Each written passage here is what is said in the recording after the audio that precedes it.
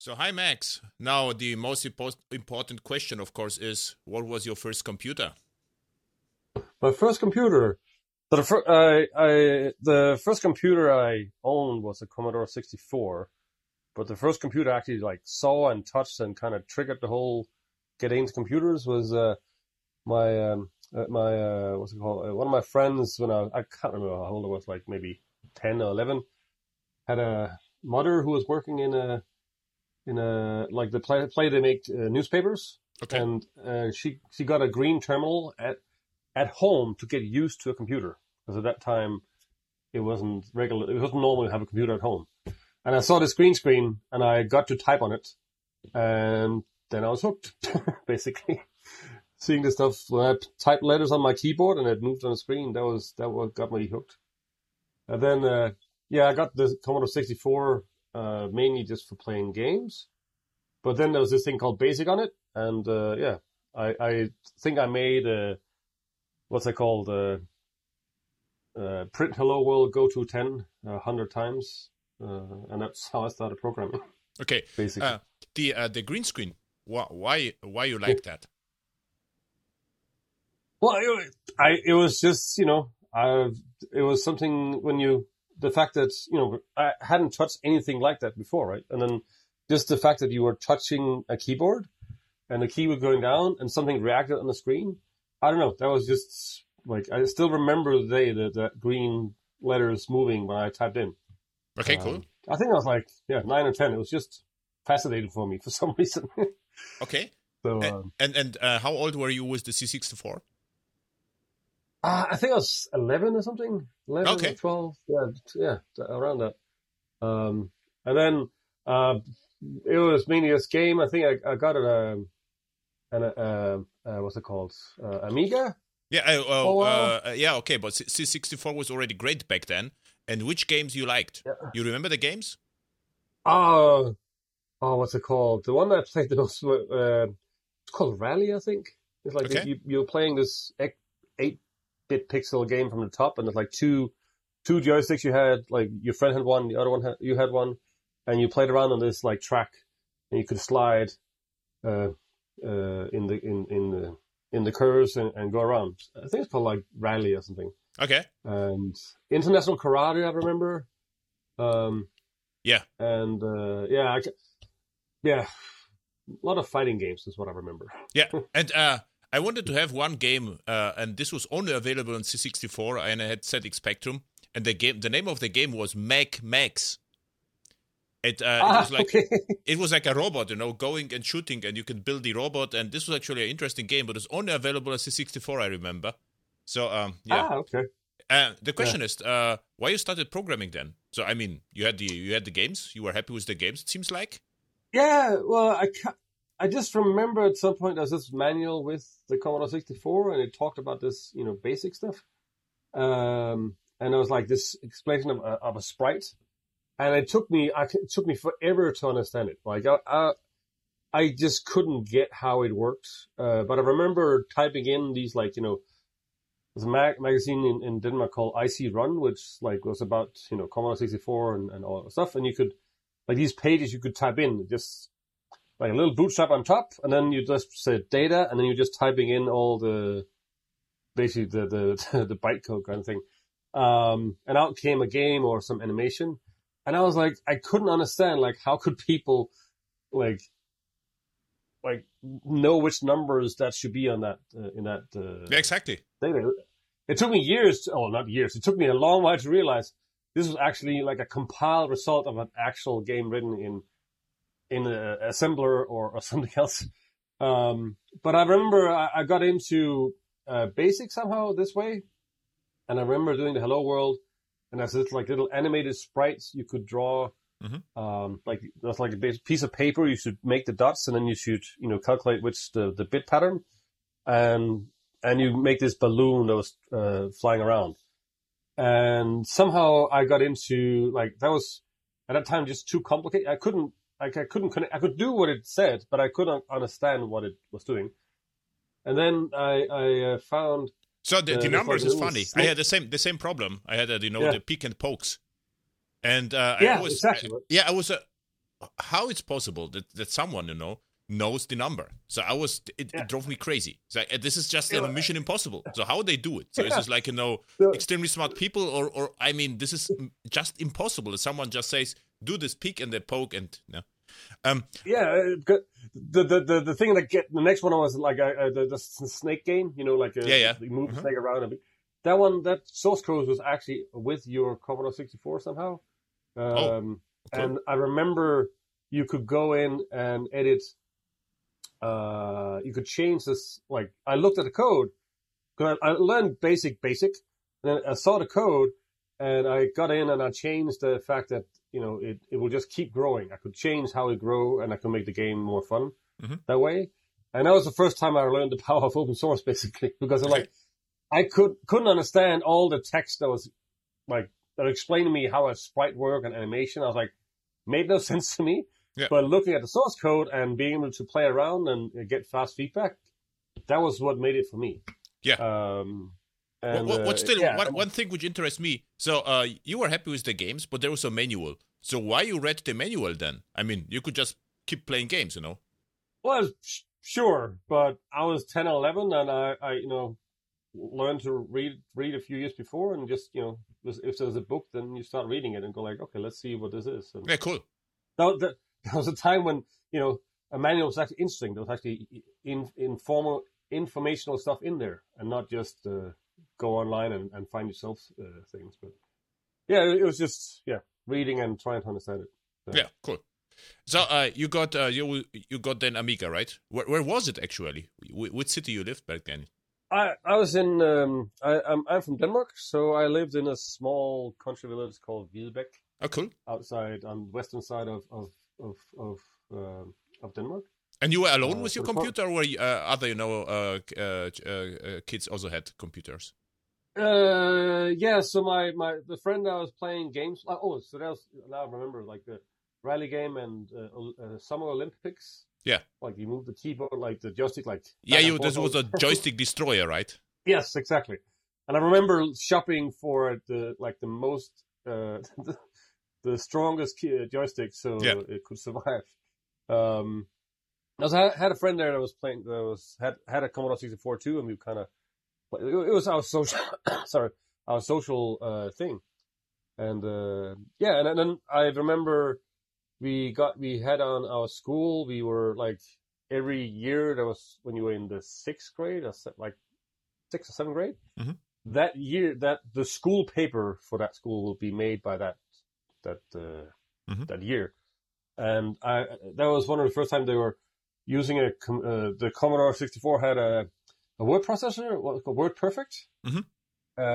And I remember I only had that at school. I couldn't use that at home.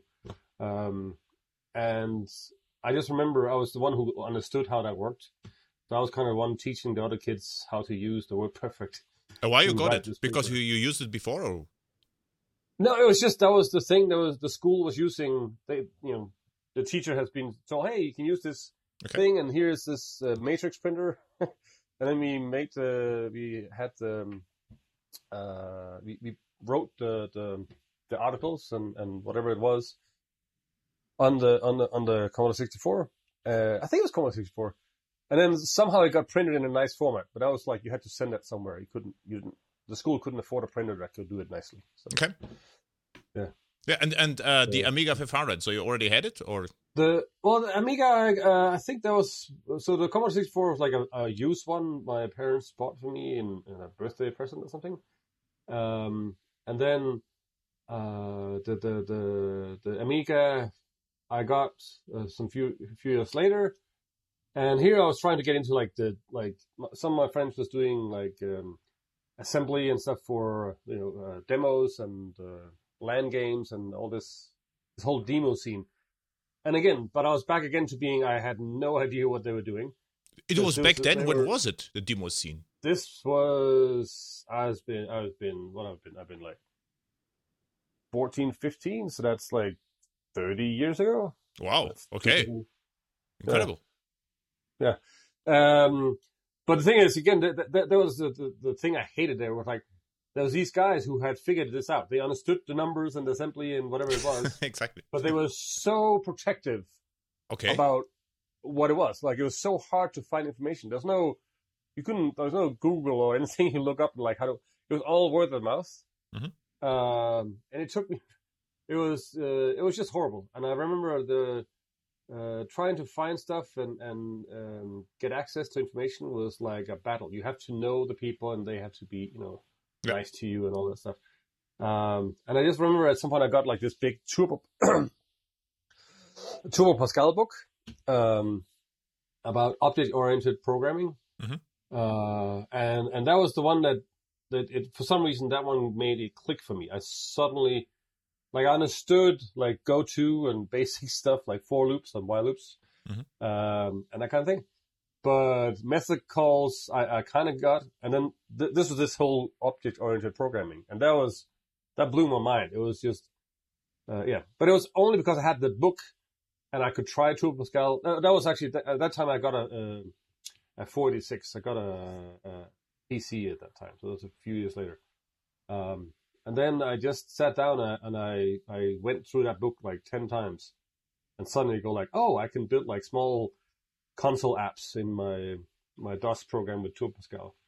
And later on, I got into Delphi, Visual Basic, Microsoft Access, all those wonderful things.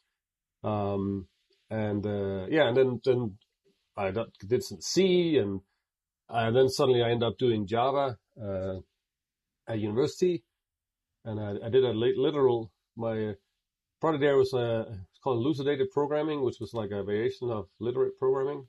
One question. So which software do you write? So what is your first piece of software? Somehow interesting, So you did a lot of research, but what was your goal? I mean, what you wanted to achieve or write? It was just this thing that I could control, like that little. I press a key and at the green screen, the cursor moves on the green screen, and then I go, hey, I can move more things. Like I can make it move around. I can make it print. I can put it switch in the graphics mode, and just the fact that I could control and manipulate that little world, and make it do things, and then it just kind of built from there. And I don't actually think. I think I was literally just. I was just trying to understand how those numbers in IC Run worked. Like, where did they come from? And it was just random, like small utilities and programs, and but I spent most of my younger was just trying different applications, and not so much program was just kind of on or off. But the first big thing I think I can remember doing, as those the basic, changing the basic programs. But the first big thing I did was I went to what's that called in English? Well, it's an IT study, and you have to go and make an app. Yeah, so engineering, right? Like electrical engineering, something like this.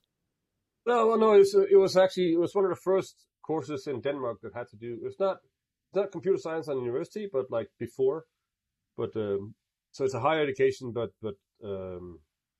just for IT. It's an IT school. It's like the third or fourth year that they had this thing. And I just remember that I wrote it was Microsoft Access. I wrote an application. A lot of stuff to do with.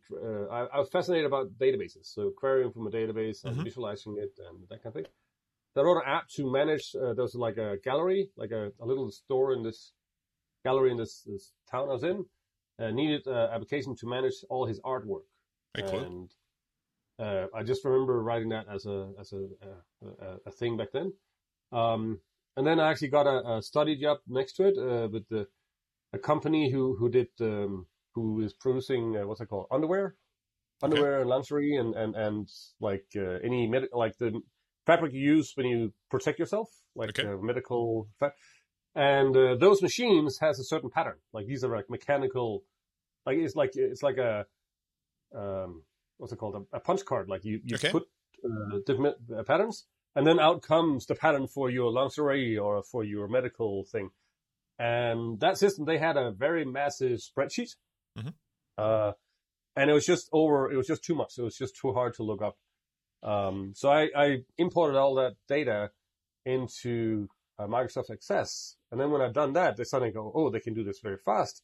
They now wanted to do it visually. So I made up this in Visual Basic on Microsoft Access. I made this very crude UI to say, okay, you want to do a line there and a cool. stitch there, and then that stored in database. And the fun thing that I don't know if it's running still, but I came by that company like 5-6 years later, and they were still running. So was it your first job? Yeah, that was my first but it was like a side gig to my school. I studied at that time. Okay. And then after that, I got recommended to do a full master's in computer science. Hey, wait 1 second. How you got the job? That was because I was on that school. I became. Okay. I was the every year had a student that was kind of like working with the teachers. Mm-hmm. I helped some people understand pointers and other stuff. And so I was like a teacher assistant kind of thing. Okay. And then and system admin kind of thing. So I remember having to install. They were doing Smalltalk. Smalltalk came around, and they had these, and it required like 8 megs of memory, which was 16. I forgot. It was like 4 times more than normal. And I was installing all those were like into like 46 PCs, tower PCs. And I just remember installing OS2 on those to have the Smalltalk Visual Age tooling installed. And I just remember, I think there was like the company asked the school if they had some students who might be able to have a student project, or a student job, and that was how I got into it. And then that's the one I did. I also did. Not actually before I'm just an observation, because your colleagues in your younger age didn't want to share anything, right? So you were the opposite. You say, now I show you how it works, and you shared whatever you could, right? Yes, it was. I was so frustrated that it was so hard to find information. I was like, anytime I found something and someone, I was like, you should, like, this is how we do it. So no, it was. I remember the first years, it was like, messing with me. I couldn't find it, because the thing is, you can go to school and you could learn about, science, and you can read from a book, like the stuff that's been published the last, 10, 100,000 years. But this new thing in quotes that was happening the last, 20, 30 years, and that time it was like 20 years in IT, was just incredibly hard to find. Yeah. And the people who were doing it was very protective. Yeah. Of the thing.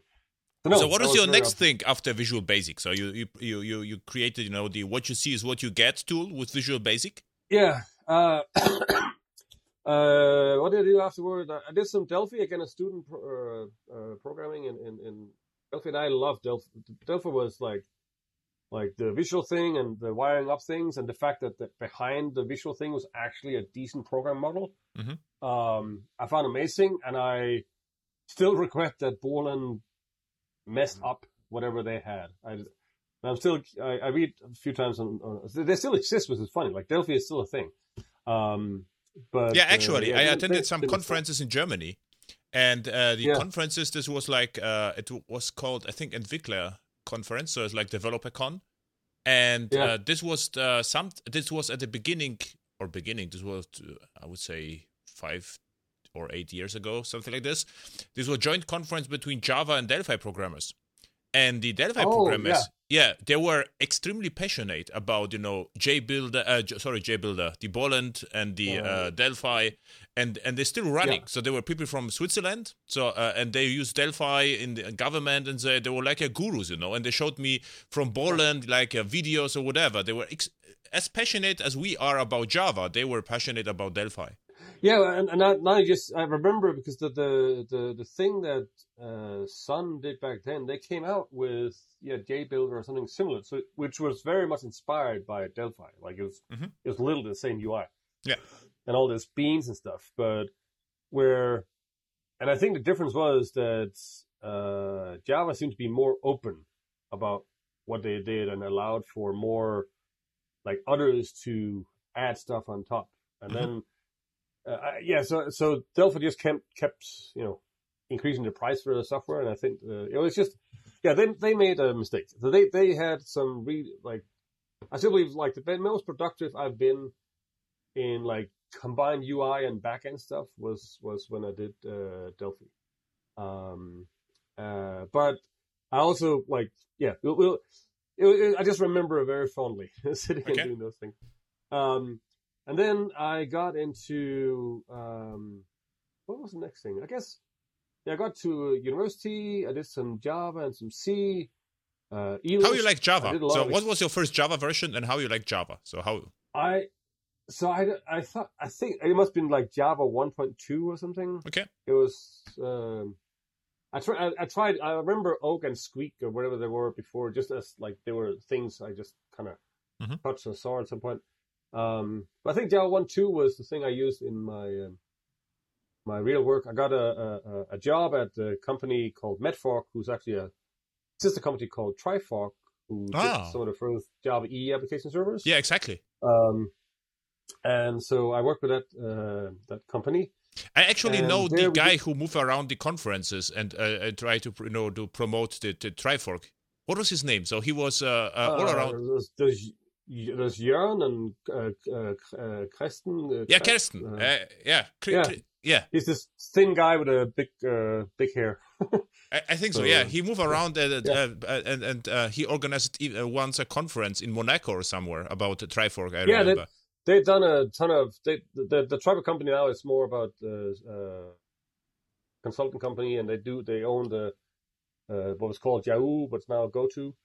Okay. So Kristen actually wrote. He and I was actually on the same project doing medical journals with. I was working on the Medfork company, which used the Trifork application server, and Kristen was on that product, and he also.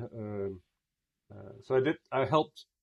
There was a lot of Trifork was doing hot reload stuff before hot reload was popular, and he was actually helping on the product. I was an architect for medical systems.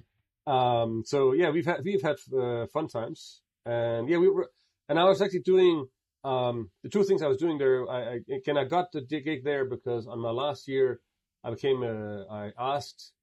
I sent a letter to Trifork, said, "Hey, you have this conference coming up. Could we be student help and help you, and then see some of the talks?" And that must have been back in 1996 or 7 or something. Wow. Okay. Or 8. 98 maybe. 98, 99. And then we got there, and I got to see Ken Beck talk about extreme programming for the first time in Denmark, I think. And Ruby, I heard about Ruby. This was before Ruby on Rails, and it was like the guy behind Pragmatic Programmer was at those conferences, and I was like, "Oh, this is awesome!" And then I got connected, and we got a student job, me and a student colleague, and we got our first laptop, a Dell laptop. And I started writing a lot of Python because they had their whole development tool was a Python it's called EDP, EOS Trifork? development platform. Oh, Trifork?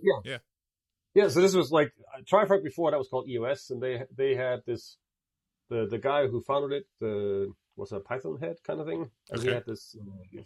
It was just Python, and the only thing that Python did was just the tool was like. In the root of the file was being a list of the dependencies you need. So this is before Maven, right? So it was like, I need Apache, Maven, I need Tomcat, or I need these libraries. And then we had a server somewhere that had these, like every product with a version, and then we'll go fetch it and put it on your disk. And then in your Ant stuff, you could then put it in. And before Ant, there was like a Java C setting up the class path. It was like a pre anything development tool set. So I did all the Python there. Emacs was the main IDE, so I was doing all the Lisp extension I was doing stuff to Java developer toolkit in Eclipse, in Emacs, and And then my real job was to write this Swing app for the Swing app that was talking to Trifork application server to do these medical different applications. Well, the Trifork application server that was actually a really thin and fast server, so I was really amazed. It was best. It was very different than anything else. Yeah. It was the issue they did was they were not doing the open source part. Like this, a lot of stuff that JBoss did, Trifork did in some way before. Like, but it just wasn't really known. So that was an amazing server. Mm-hmm. So that was really fun. Really fun. So you worked as a student for Trifork? That was the next gig? Yeah, so I did work for student at Trifork, and then I got fully hired into. So the two of us, me and another guy called Klaus. Klaus got hired into Trifork and working on the app server. I got hired into the Medfork, who was working on applications that was running on top of the app server. Ah, cool. And that's how I got into that gig. And the thing was the funny story for the Trifork area about the GoTo and Yahoo was the 2001 September 11, which is my birthday, by the way. I was in Aarhus, and we saw our internet go crashing down and we heard this thing about something flew into the World Trade Center. Mm-hmm. And this was the last day of the Java conference, the Mm-hmm. Yahoo conference. So Mm-hmm. there was Ken Beck and the private program, and all, there was 50 of some people from outside. And they were just, I remember they were crashing in, the internet just stopped working. And we saw the screen come on, and then there was World Trade Center coming down. That was a fun, not fun, but it's just a memory from back then. Just seeing, I remember CNN, the page, they had this, back then website, Mm-hmm. very basic, but they had to turn it even more basic to handle the load. Mm-hmm. It was the first time where people were using the internet to get their news. So that was fun. But anyway, so I wrote those medical journal apps, a lot of Swing, did a lot of teaching and coding. And part of that, I did a lot of persistence. So all through this, I always had fun with databases. Data always fascinated me. I've written several weird layers of persistence on top, wrap different things in. And we kind of needed something. So we were using raw JDBC at the time. We had our own little library, but it was just it felt like too hard to get nearby. And I was looking for stuff to see if we can find something better. And I remember I looked at different things, but the one I remember was Apache ODB. Mm-hmm. And it Object Relational Bridge. Yes, that kind of thing.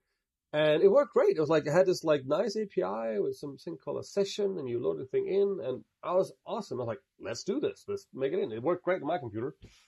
And then when we actually started writing it, and the first time we had to be 2 users on going through a servlet and accessing things, mm-hmm. And had separate transactions, was when I realized, at least at that time, that ODB in the VM had a shared state between all the threads. Mm-hmm. So you can think in Hibernate JPA terms, the session was basically shared between everyone, independing on what transaction they want. So that was a mess. And I remember writing and talking, this was an RFC or Salesforce, what's it called, SourceForge. Mm-hmm. I just remember talking back and forth with the lead of this thing. I was like, guys, you're doing this wrong. This is not how it's supposed to be. And I remember, no, it's the answer was coming back no.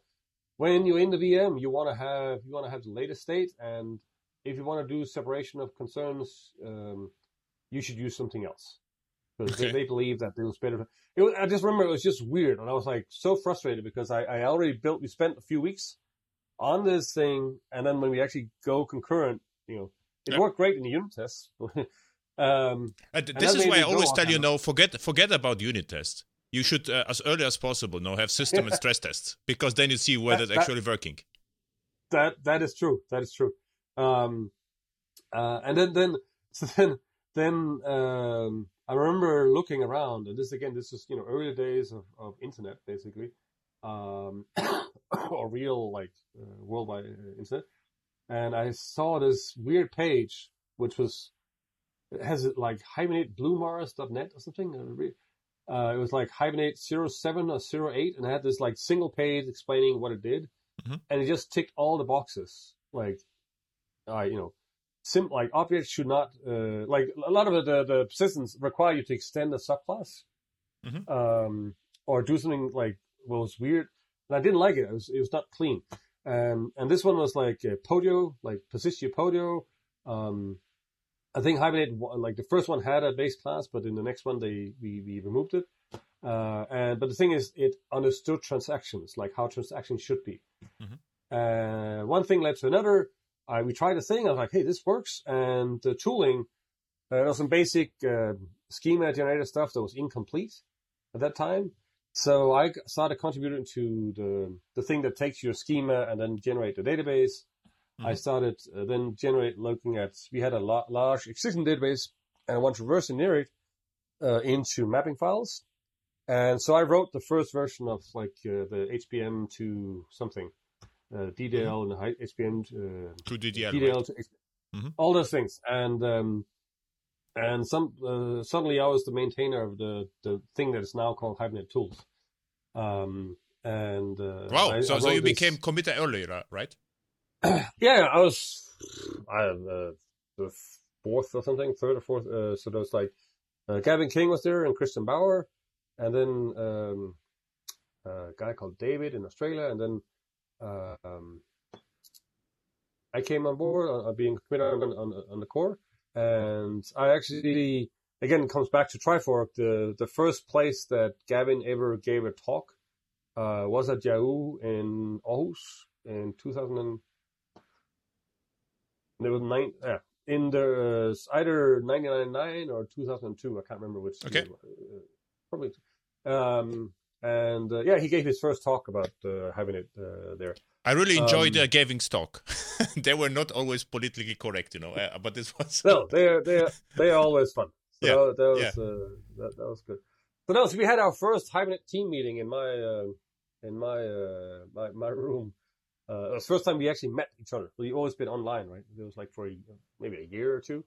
And they accepted you immediately as a committer, or there was like what was So Gavin is always like if someone shows up and does something, he's literally just I can't remember when I got commit access, but he was very active. He was in Australia. I was working weird hours in Europe, so we were talking in my morning and my late evening, and just walk through, and he accepted I forgot how he actually did. It must be like CVS or something. It was horrible, but and then we just got commit access fairly early in there, and so that was again, it was like the opposite of trying to figure out how programming works. And the thing is, I still couldn't really understand the internals of Hibernate. Hibernate's internals are, let's call it, interesting. And it was actually not until, so I was doing all the kind of stuff around, the stuff I understood, like reverse engineering, the schemas and mapping and stuff. And then when we had that team meeting back in Denmark, was actually the first time Gavin stood up and explained to me and Christian and a few others, like how the persistent loader and all that stuff worked. Inside Hibernate internals, and that was actually what triggered that. So at that time, Hibernate couldn't do anything it could do a lot of good things, but it couldn't do like SQL queries. It was all HQL on top. And I was always like, I like SQL. It's nice, but I have all these existing SQL queries, and I have all the DBAs and stuff we have. They understand this better. And I was like, why can't I use native SQL? And Chris, Gavin Disciple, let me refactor how the loader works, and so we can hook in an alternative translator. and that made us create what's now called Create SQL Query or Create Native Query in JPA now. That was the early days of that. And that was the first major thing outside the tools. That was the first major thing I made into Hibernate. So every time you do a create SQL query and stuff, it's probably running some of my code in Hibernate. Hey, this is actually incredible. And this was still at Trifork?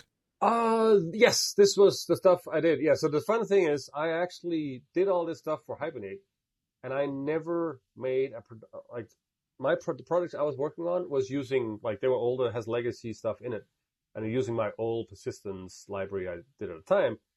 But the years I was there was like 4 years I was doing a Trifork, the Medfork thing, and then that company got acquired by IBM. Sorry, another company called anyway. No, the 4 years they got acquired, and in that time I never actually did Hibernate in production. Like, I was always just a contributor, and I have all my teammates who were working on new projects who got to work on these things. But I was telling them, like, you should try this Hibernate thing because it's doing the right thing.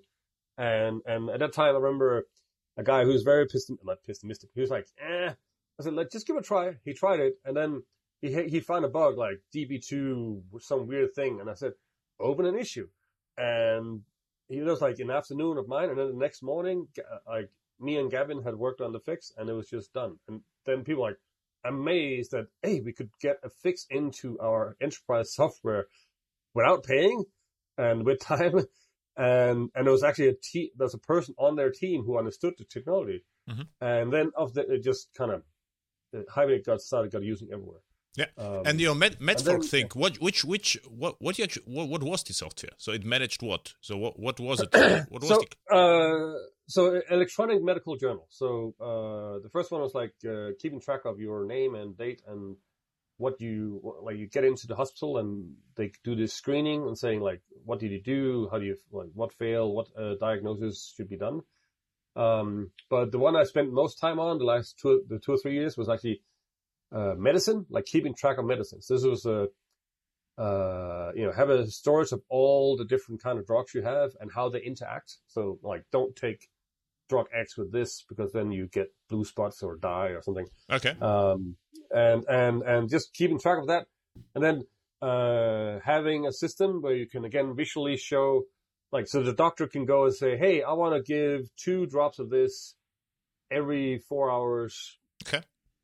Like this kind of planning thing, and then be able to take all those data and visualize on a drug table, a table that the staff, the nurses can then use to see when they need to give it, and then keep track of all that stuff. And it was really like, it was like, what I liked about it was the fact that whatever I wrote here was helping people not dying. That was the way. Okay. That was really that was the thing that gave me the will, like the will to show up every day. It's like, oh, this is actually helping. Yeah, cool. Then like 3-4 years in, Gavin got hired by Mark Thury in JBoss, 2003, I think, early 2003. So him and Christian Bauer went there and worked there. And I remember I had never heard about JBoss and that stuff before. But for a year they're building that up, and Steve Ebersole got hired in the US because they needed a US presence. And then I came in when they needed the European presence. I got asked, hey, do you want to go and work for this company startup? And I was like, oh, okay, let's see. And I was like, oh, we want you to be in Switzerland. And I was like, okay, that was a bit far away. But in a joke, I said, hey, Gavin's had this gig I can do, but we have to move to Switzerland and in the French-speaking part. And I thought she would say no, but he said, okay. And I was like, okay. And then we went to Switzerland and hanged out with Sacha Labouré, who's the CEO of CloudBees now, and had a fun time. And I got hired. And then I started, and the first thing I did was show up in Atlanta for the first JBoss team meeting, a company meeting, in 2004. Yeah. Okay, so 2003 or 4. you speak French right now. I speak. I don't. I'm very embarrassed. I speak enough to be dangerous. Okay. But I'm not. I understand what people are saying. Can speak it, but not as much as I definitely should. Because Okay. literally, I've worked here, and the language I only use French when I'm outside my house. Okay. Like at work or anything. Then there's no French. Okay. So I do. Yeah, I can speak. I can speak well, Danish, English, German, and French. But every new French word I learn, I lose a German word. So Oh, okay. yeah, it's So this is the French-German balance, right? yeah, That's, so. Okay. So and then so you kept doing what you are doing right now, right? So almost no different. So you just Well, yeah. So yeah, for that came Hibernate Tools, and then we did the thing called JBoss IDE, and as later became JBoss Tools. But I think like a year or two in, when Red Hat acquired JBoss, like a year or two after, we got this. They wanted to do like JBoss was very much into getting IDE, and Eclipse was the thing. I remember evaluating like through all this stuff I've been doing. Like I've done plugins for basically every IDE on the planet in some form, like either experimental or actual actual doing something. No, so I started doing Hibernate Tools, and it was I moved it to Eclipse rather than just a standalone Swing app. And we got this company called Exdel that was doing this. What was it called? Rich Faces, the JSF library. We were doing a lot of the seam thing. JSF was a new awesome thing, and they had this visual editor for JSF and a bunch of other things in the Eclipse tooling. And I remember I got a call for Gavin at point saying, "Hey, we have this thing, the company we're looking at. Can you go to, that must have been either Moscow, Belarus. I had to go and check, like, how does this work? Like, is this like is software something you can use and that kind of thing? Due diligence, so it's called. And so I went there and I saw the Excel stuff. A lot of good things, a lot of it was a big code base. And then we partnered with the company and we got the technology and we hired the contract that team, and I became the team lead of what was called JBoss EIE at the time, but then be JBoss Tools in the community product. And then over the years we built up this thing and created JBoss Developer Studio, which then became Red Hat Developer Studio, which then became Code Ready, what it's called now. And I did that for 10 years. So for 10 years I did any kind of tooling or developer experience in JBoss middleware. I was kind of leading the technical side and delivery. And then, we have a bunch of people in JBoss and different teams that are doing it. And I was just kind of coordinating and getting that released and making sure the features in Basic Eclipse was there. And one thing led to another, and we actually was on the Eclipse board for a few years. Red Hat became a strategic member. And then 10 years in, I touched basically every middleware part from a tool perspective in some way. And then I kind of said, hey, I should try something else. And then Red Hat did this thing called Red Hat Developer, developer.com. And they wanted to create some tool chain online. So I actually handed over the reins for the developer tools and started working on the team of that time called OpenShift.io, which then led into stuff like I was acquiring Eclipse J, do a lot of the stuff around the language server. So the language server that's used in VS Code for Java, I helped kick off.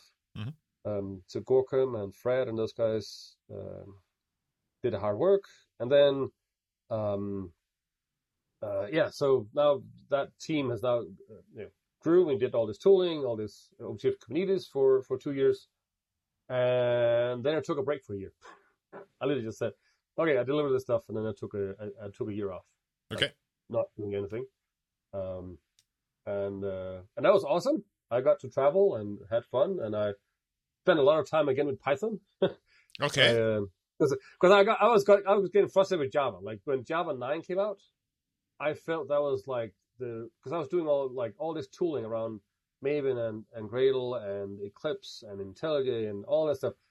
And then Java 9 with the module system came in.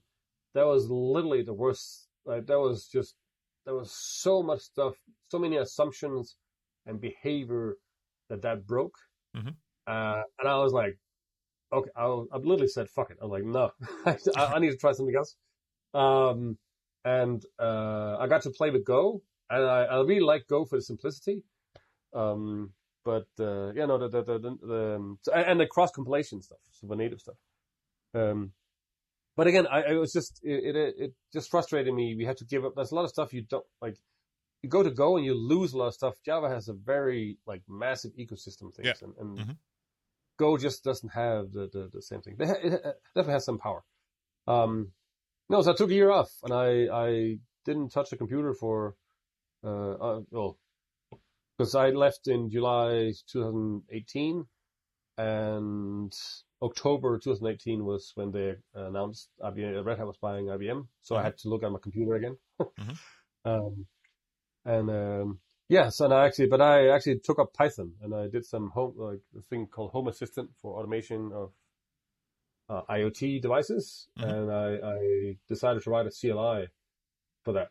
So I spent that year I was mainly coding Python and actually enjoying being back to a language that was more dynamic and there's no compiler phase and that kind of thing. It was a joy to play with.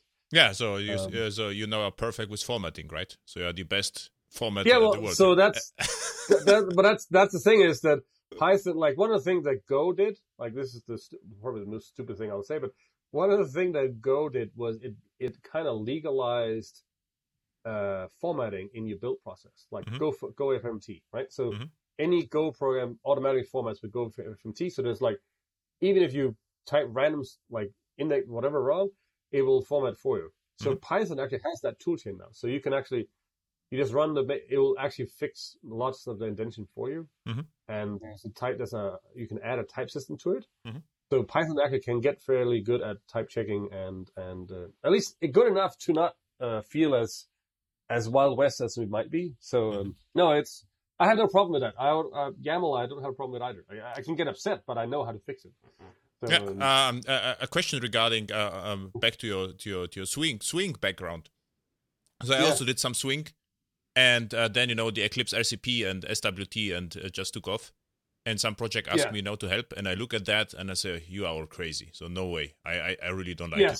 So I was just about because I mean you are an Eclipse contributor, but I have to say I never got people were excited at conferences talking about SWT, the Eclipse plugins, and I look at that and it's like this is incredible. This is like 1950s in Java. So what you're doing there? What was your reaction to the SWT and the whole Eclipse? It's I don't want to upset some of my colleagues who are this is just private conversation, No, it's part of it. Sure. No, I literally wrote extensions to Swing. Like I made a tree table and I made layouts and custom controls. Same here. Yeah, Swing. It was awesome. Right? Yeah, but it got slow in the tooth. Like it was not fast enough, and then. Well, the part that Eclipse did right was, at the time, by choosing to go native, they got a leg up. Like, and they at that time, this is when Windows 95 and 98, whatever it's called, and had these new things like slide out and a more flat look. Mm-hmm. And Swing never, like, it took them years to catch up. Yeah. But the program model in Swing, it's so much better. Yeah. But I must say, like the thing you can do with SWT, you can hook more native in, and if they actually maintain it, if they actually had continued SWT and continued investment, the way they've done it actually allows them to do it on other platforms. So Android and iOS, they could have done the same thing, but because of the whole closed garden thing there is in mobile, that never happened. So it's on up, but yeah, I'm not I did a lot of SWT, but or more like JFace, which is more like Swing is, which is on top of. But yeah, it's not. Yeah, but it's like you kind of accept the funkiness in SWT because you get the benefit that is more. This is what I absolutely get, but no one said it at conferences. No, everyone they were absolutely excited about SWT and JFace, and I took a look at this. It's like this is a bunch of constants, and you have to know in which order to order them. And this was like, what's going on here? We are in Java, not in assembly. Yeah, no, it was it's But the fantastic part, like those years, was the fact that we actually had a platform where a majority of other companies was contributing to tooling was amazing. Like this was actually there's a lot of synergies and like we could align to each other and get them to match up. But yeah, the problem was that IBM, who was hosting a lot of the Eclipse stuff and put it at the foundation, they didn't understand the fact that when you have people showing up who has a passion and will to do a fix, don't let that fix rot for weeks and months. And if you do that and in one way, in one hand, and then in the other hand, you actually accept patches, but doesn't make someone who keeps coming back a contributor, then they will disappear, and you end up having to maintain this code yourself. And then your bosses will say, hey, why are you spending that much time? Well, we have these communities who are contributing. But they never, they did eventually. It was one of the things that we helped get them to understand and work toward. It took a year or two too long for them to understand that opening up, they will have had more luck. But now, for example, the fun thing is Eclipse. Like people are dissing on Eclipse, but the fun thing is that Eclipse is now used in the language server. Like if you're using VS Code or anything else, it's literally Eclipse you're using. So this is the largest Java process on my machine right now. The language server. If I use that is true, but it's also very good at what it does. But it's still smaller than your Slack process, right?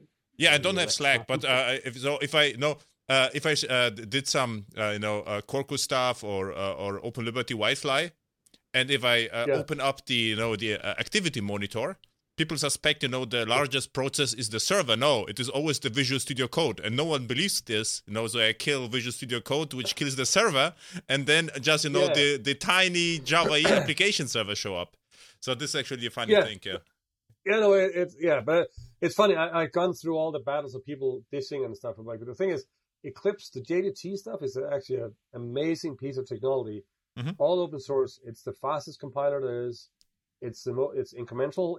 It's fault tolerant, and it scales way better than a lot of other tooling. Like right now, I'm doing a mix of VS Code, IntelliJ, and Eclipse.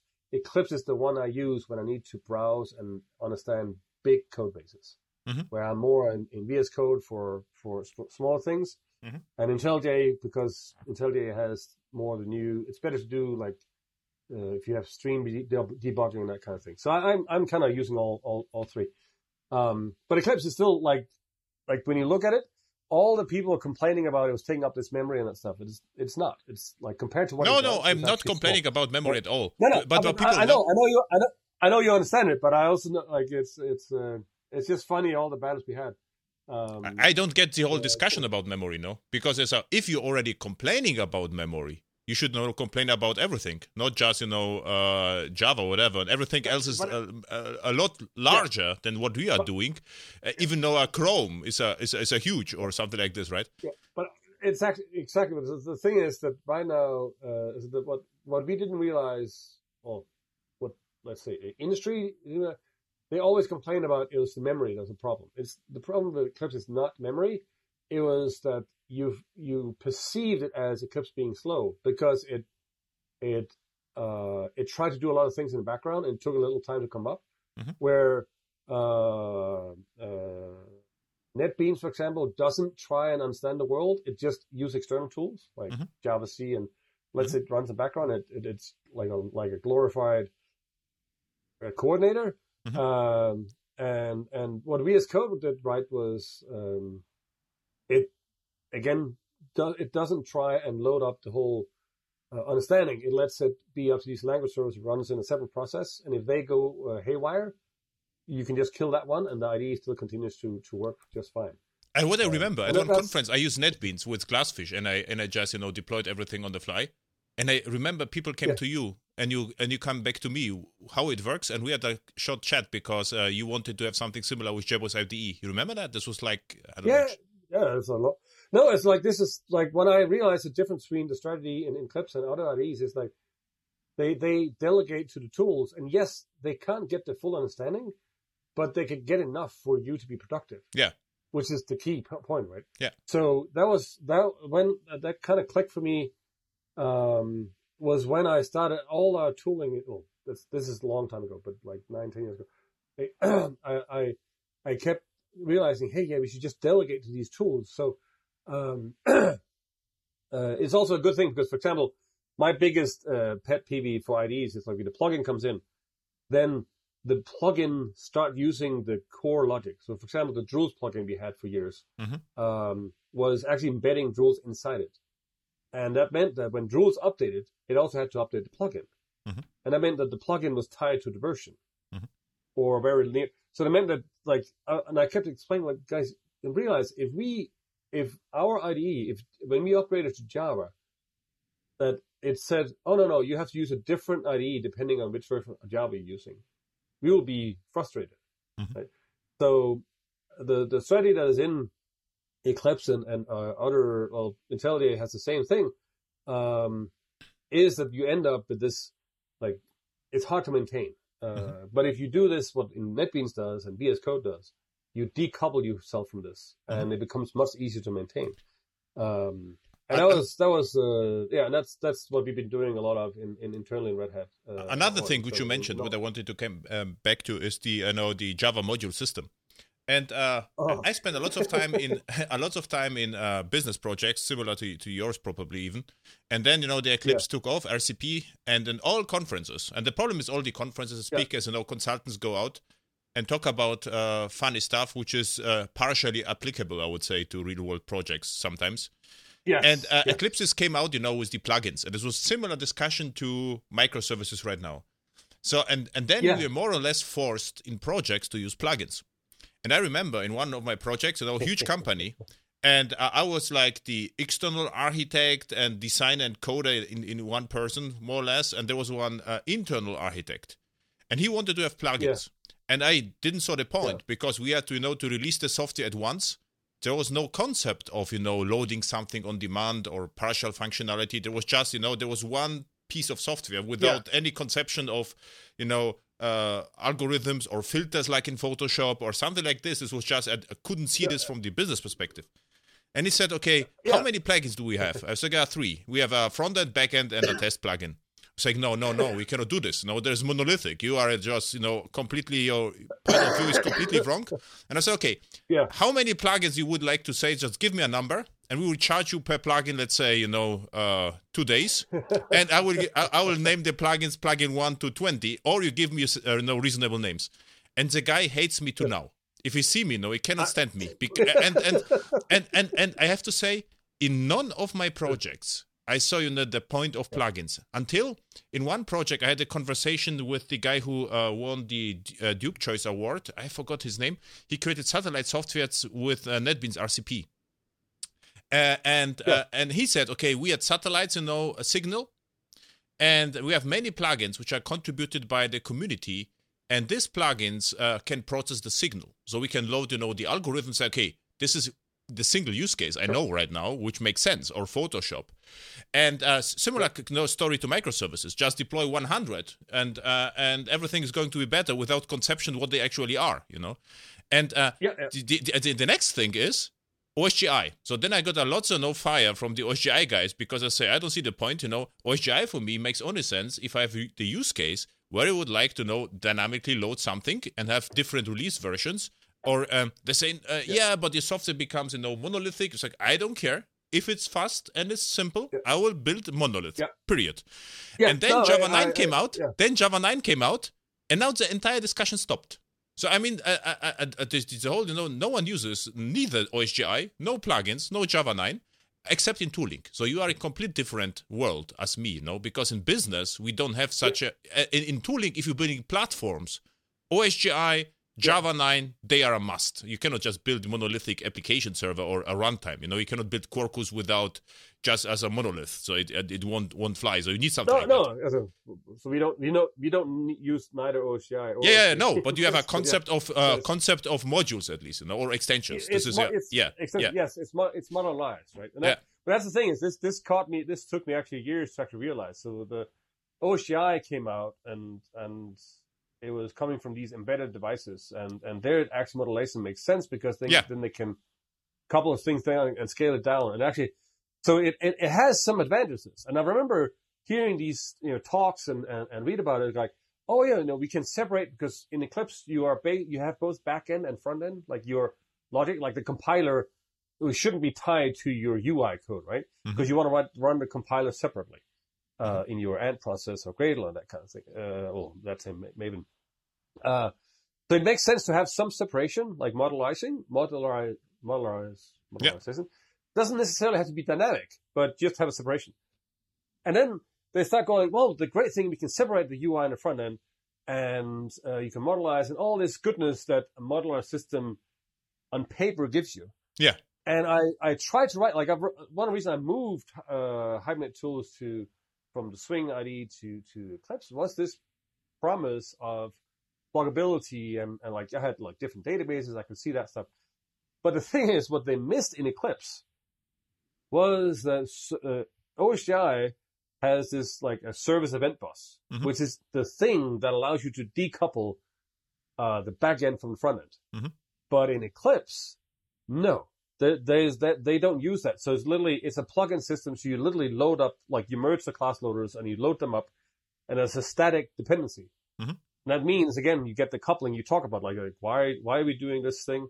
And the fact that you could not just have multiple versions of the same plugin just communicating, because it was actually at runtime, it was coupled. It was not modelized. And it took me a little bit, it's we're missing that key part from OSGI. And then when you go look at it, you end up being in a world that is very similar to microservices. It literally is a distributed system, and you have to decouple, and then you have all the problems with that. Yeah. So again, I love when you say, you tell people, just stop doing microservices because the monolithic is fine. Only use microservices when it makes sense. And I'm completely in the same in the same camp as yours. Yeah, actually, 2 days ago, I delivered the first AirHacks Live about Quarkus, and they wanted to have microservices. And in the middle of the thing, I thought, okay, you can actually use Quarkus. It is small, and then just create a monolith. Let's say if the monolith deploys extremely fast, is small, who cares? You will win. Yeah. So imagine. You would create, let's go extreme. This always, I think this is always nice to see, to go to extreme direction to see what happens. Let's say you manage to put the entire company in one Quarkus bundle. And let's assume this Quarkus bundle, this Quarkus service deploys in half a second or 1 second. Who cares then? Yeah. Right. Then there you have no problem. Of course, if this thing will deploy 1 hour, then we have to talk. But if it's incredibly fast, everything is fine, and it consumes no memory, no one cares. So I would say, do the simple possible thing once, ship it, see what happens, measure, run some stress tests, and then break it up.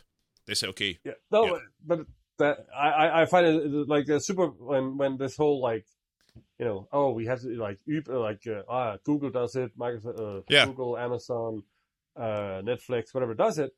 And then Facebook, they also do it. But when you actually look at it, Facebook, what they're deploying is a 2 gigabyte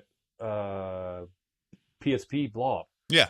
And that gets rolled out. They instead of modularizing, they spent time on making the compiler faster, make their distribution mechanism using peer-to-peer rather than rsync. And by that, they literally they automated the heck out of it. So that the fact that it was a monolith doesn't matter. Yeah. Right?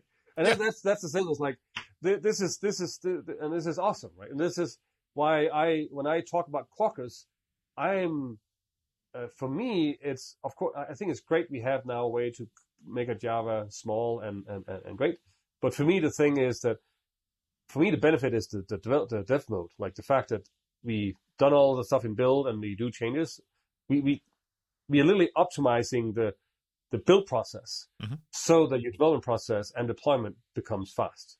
Yeah, and you have to admit the DevTools is nice, but the Quarkus is so fast that I sometimes forget about, the dev mode, and I just do Maven compile and Java -jar. Sure. So I have a short script. Yeah. So yesterday, 2 days ago in the workshop, no one recognized that I didn't use the dev tools, the dev mode, No. And then I said, I absolutely forgot, the showcase of Quarkus, the dev modes. And then I launched a Quarkus with the hot reload. It's like, okay, everyone was somehow delighted, but they saw, the worst case first. What I did first, Maven package. And then Maven... Yeah, but it takes a few seconds, right? So yeah, this was like... I just deleted the tests, and it takes 1 second or 2 seconds, so it doesn't matter. So no one recognized that, actually. Yeah. And, Yeah. It's so funny, because a big part of the stuff I did to the 10 years in development was actually make sure that you can deploy to Wildfly and, JBoss and stuff incrementally and do these updates very quickly. Mm-hmm. Unfortunately, it was only available in our tools, so people started using more Maven and Ant, and then Maven and Gradle. So they never really got the full benefit of it. But now where we have it in tooling, I'm like so amazed, because now like the runtime itself, the framework itself is kind of built for making developers life fast. Yeah. But it was so fun when that was one of the reasons why I joined. Like when I was on sabbatical, I heard about the project before. It was named Quarkus, and I was like, okay, maybe if I go back, this would be the thing I actually work on. And that was mainly because of the whole dev mode and the whole all the stuff we can do there. We haven't even done all the stuff we want to do yet. But what was really funny is the first time I actually went out, and I can't remember, late last year, I was out with a customer and talk about Quarkus and demo it. This was in a big corporation, and I showed the dev mode, and I saw see how fast this goes. Like this is like it takes milliseconds instead of like seconds. Mm-hmm. And they said this is a great demo, Max. But by the way, we think this is awesome, but you had us when you said we could deploy stuff within minutes, because they were used to, when they do stuff, it had to go through like several layers of security audit stuff before they can get to the deployment of clusters. So their whole perception of what is fast is like, if things takes less than a day, that's fast. Yeah. I was so amazed. I'm like, oh, okay. My short story about Quarkus. So for me, I use Whitefly and Glassfish or Payara and Open Liberty. I would say almost 1/3 each. So probably Payara and Whitefly more than the IBM. And they were, for me, always fast, because as you know, my architecture were no dependencies, thin wars. Yeah. And I created a small tool 2 years ago called Watch and Deploy. And this is the most simple tool you can probably write. So what it just does, it searches whether there are timestamp changes in source main Java and source main resources, and on every change, it just does Maven clean install. That's all. Then you get the war, and it just copies the war to all auto deploy folders I know on the machine. That's all. So it's like 5 classes, but the thing is, people suspect me that there's magic behind. So I got an AXTV. No. So how you replace the classes? I was like, there is no replacement. This is full deployment. This is the most simplistic. Go to GitHub. It just was my tool. And it is so fast that if I show Quarkus, no one is really impressed, because if you do Whitefly reasonable, it is very fast. Yeah. And I was at the Java One conference, one of the last one, and there were the Thorntail people in my talk. I don't know whether you also attended, but they asked me, about my opinion about Thorntail, and I told them, sorry, but I don't see any use cases. So the Whitefly is so small, whether I will shave off the 10 megs, no one is interested in it. We can talk about marketing. So the perception is Whitefly is small, is slow, perhaps, but this is not true. And And I was absolutely not interested in any, micro frameworks, micro profile, whatever, until Quarkus came out. But this is I would say, a topic for different story, because Quarkus is the first tool which, from my perspective, it just takes, whatever was good in Java E and microprofile to the next generation. So level. they optimized everything, and very consequently. And this is the first time I saw this. It's not like, mini optimizations. They did the right thing. You have, the old APIs with completely, rethought deployment process. And this is something really new and really modern. I was really amazed. Yeah. And I saw that from day one. This was, okay, this is a completely different story. Yeah, no, but this is the part. Like, this is when I was explaining about Quarkus, I focused so much on, because when I came back in September last year, Quarkus was kind of known for, this is the thing that uses GraalVM to make native images. I'm like, yeah, there's no one cares about that at first. Yeah. Like, yeah. It is awesome and amazing, but yeah. that is not the big thing.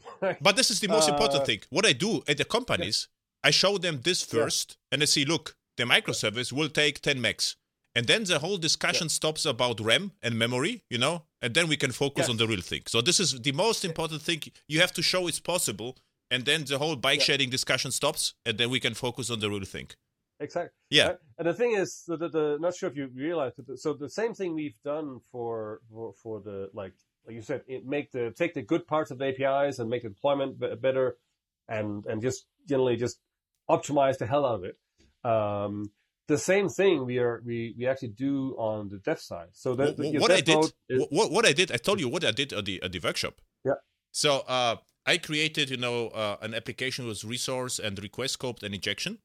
And then I just created some beans with request scoped, application scoped, which were injected, but not connected to the resource. So this was like, isolated island of connected beans, managed beans. And then I ran the DevTools, and then what you see in the log, that Quarkus recognizes that these classes are not used and removes them. It marks them as unused beans. Yeah. And I say, look, this is what JavaScript calls tree shaking. We have it in Java. And that's true. Yeah, I forgot to record. I will record a screencast in YouTube, because this is not that obvious. Yeah. And the funny part is, you have the classes in the jar, but they are not used. They are compiled, but they are not used. So the arc, this is the class, the arc tool does that. And this is what I showed. And I call it tree shaking usually. And this is unique. Yeah. And the reason is, I don't know whether you saw my other YouTube videos. If you run Quarkus with some microprofile extensions, it is smaller than Jetty or Tomcat, which are empty. So right now, a loaded microservice Quarkus app is smaller than an empty web container. Yes, because we throw out all the stuff we don't. Tree shaking. This is That's true. It's the same in principle. And the thing that I in addition to that is the developer tool chain, right? So one example here is that we have these extensions that can take part in. The big thing is taking part in tree shaking and figure out which classes can be stripped out, etc. But it also can take part in the dev mode, right? Mm-hmm. So, for example, Liquibase, the tool for migrating databases. That default extension was contributed some months ago. But then Stuart Douglas noticed that when you use Liquibase, it takes 500 or something milliseconds slower to start up. And 500 milliseconds for us is like an eternity. Mm-hmm. But the fact that then we found out that the way it does the Liquibase it loads up its configuration file, and then it generates SQL for every knowable database it has. Mm-hmm. So it knows about 10 databases. So it does the same thing 10 times, which is pointless because you're only going to deploy for one. Yeah. So without having to change Liquibase, the extension in Quarkus now orchestrates Liquibase to, no. You only have to reload if one of these resources has changed. And when you reload, only generate for one database. And that means that now in Quarkus, the Liquibase now is even faster. And you can literally do a full data migration doing your startup. And we can do the same thing with other tools, whether it's the hot reload or Hibernate or any other testing or Camel, like the way, I don't know, have you tried using the Camel plugins? I just look at them. I don't have a use case right now in my projects, but they look really interesting. So there are lots of hundreds of Camel projects, right? Yeah, and the thing is that the fact that you can sit there and write code as you like looking at PHP and Node.js and just have it rerun your iteration and you just change your routes and your transformation, and it's like in seconds. It enables experimentation, which is the thing that I was missing in Java. Like I remember it from back in the old days. I could do experimentation in Java, but now it's back. Like it's that's the thing. Hey Max, so, I would like to stop here and re-invite you back to talk exclusively about Quarkus and what you're doing right now. So this was like introduction that to understand what your actually topics are, and the next session in a few weeks, if you like, I would like just to talk about that. Sure. Otherwise, we will spend 3 hours talking about the great Quarkus stuff right now, and then we talk about Code Ready and whatever Visual Studio Code and whatever we have, right? And well, you should. Have you tried JBang, by the way? How it's called? JBang. It's my side project I created over Christmas. No. It literally allows you to write use Java for scripting. So instead of having to deal with Maven or Gradle, you just write a single like literally, you know what? Like in Java 10 or 9, they said, hey, you can have a single Java file and run it directly. But that thing doesn't support dependencies and arguments and all that stuff. So I just made that happen. Hey, cool. JBang is the name. JBang. It's like Shebang, but JBang with it. Yeah, cool. So and what else are your resources? Yeah, so JBang is the sidekick here again. Otherwise I'm Max Anderson on Twitter and Facebook and LinkedIn. It's the same name everywhere. And JBang? And otherwise, And JBang is if you put it in Google, it's the first hit. It's GitHub/Max Anderson/JBang. Okay, cool. We'll take a look at this. So I'll love to hear your thoughts on it. It's not enterprise Java, but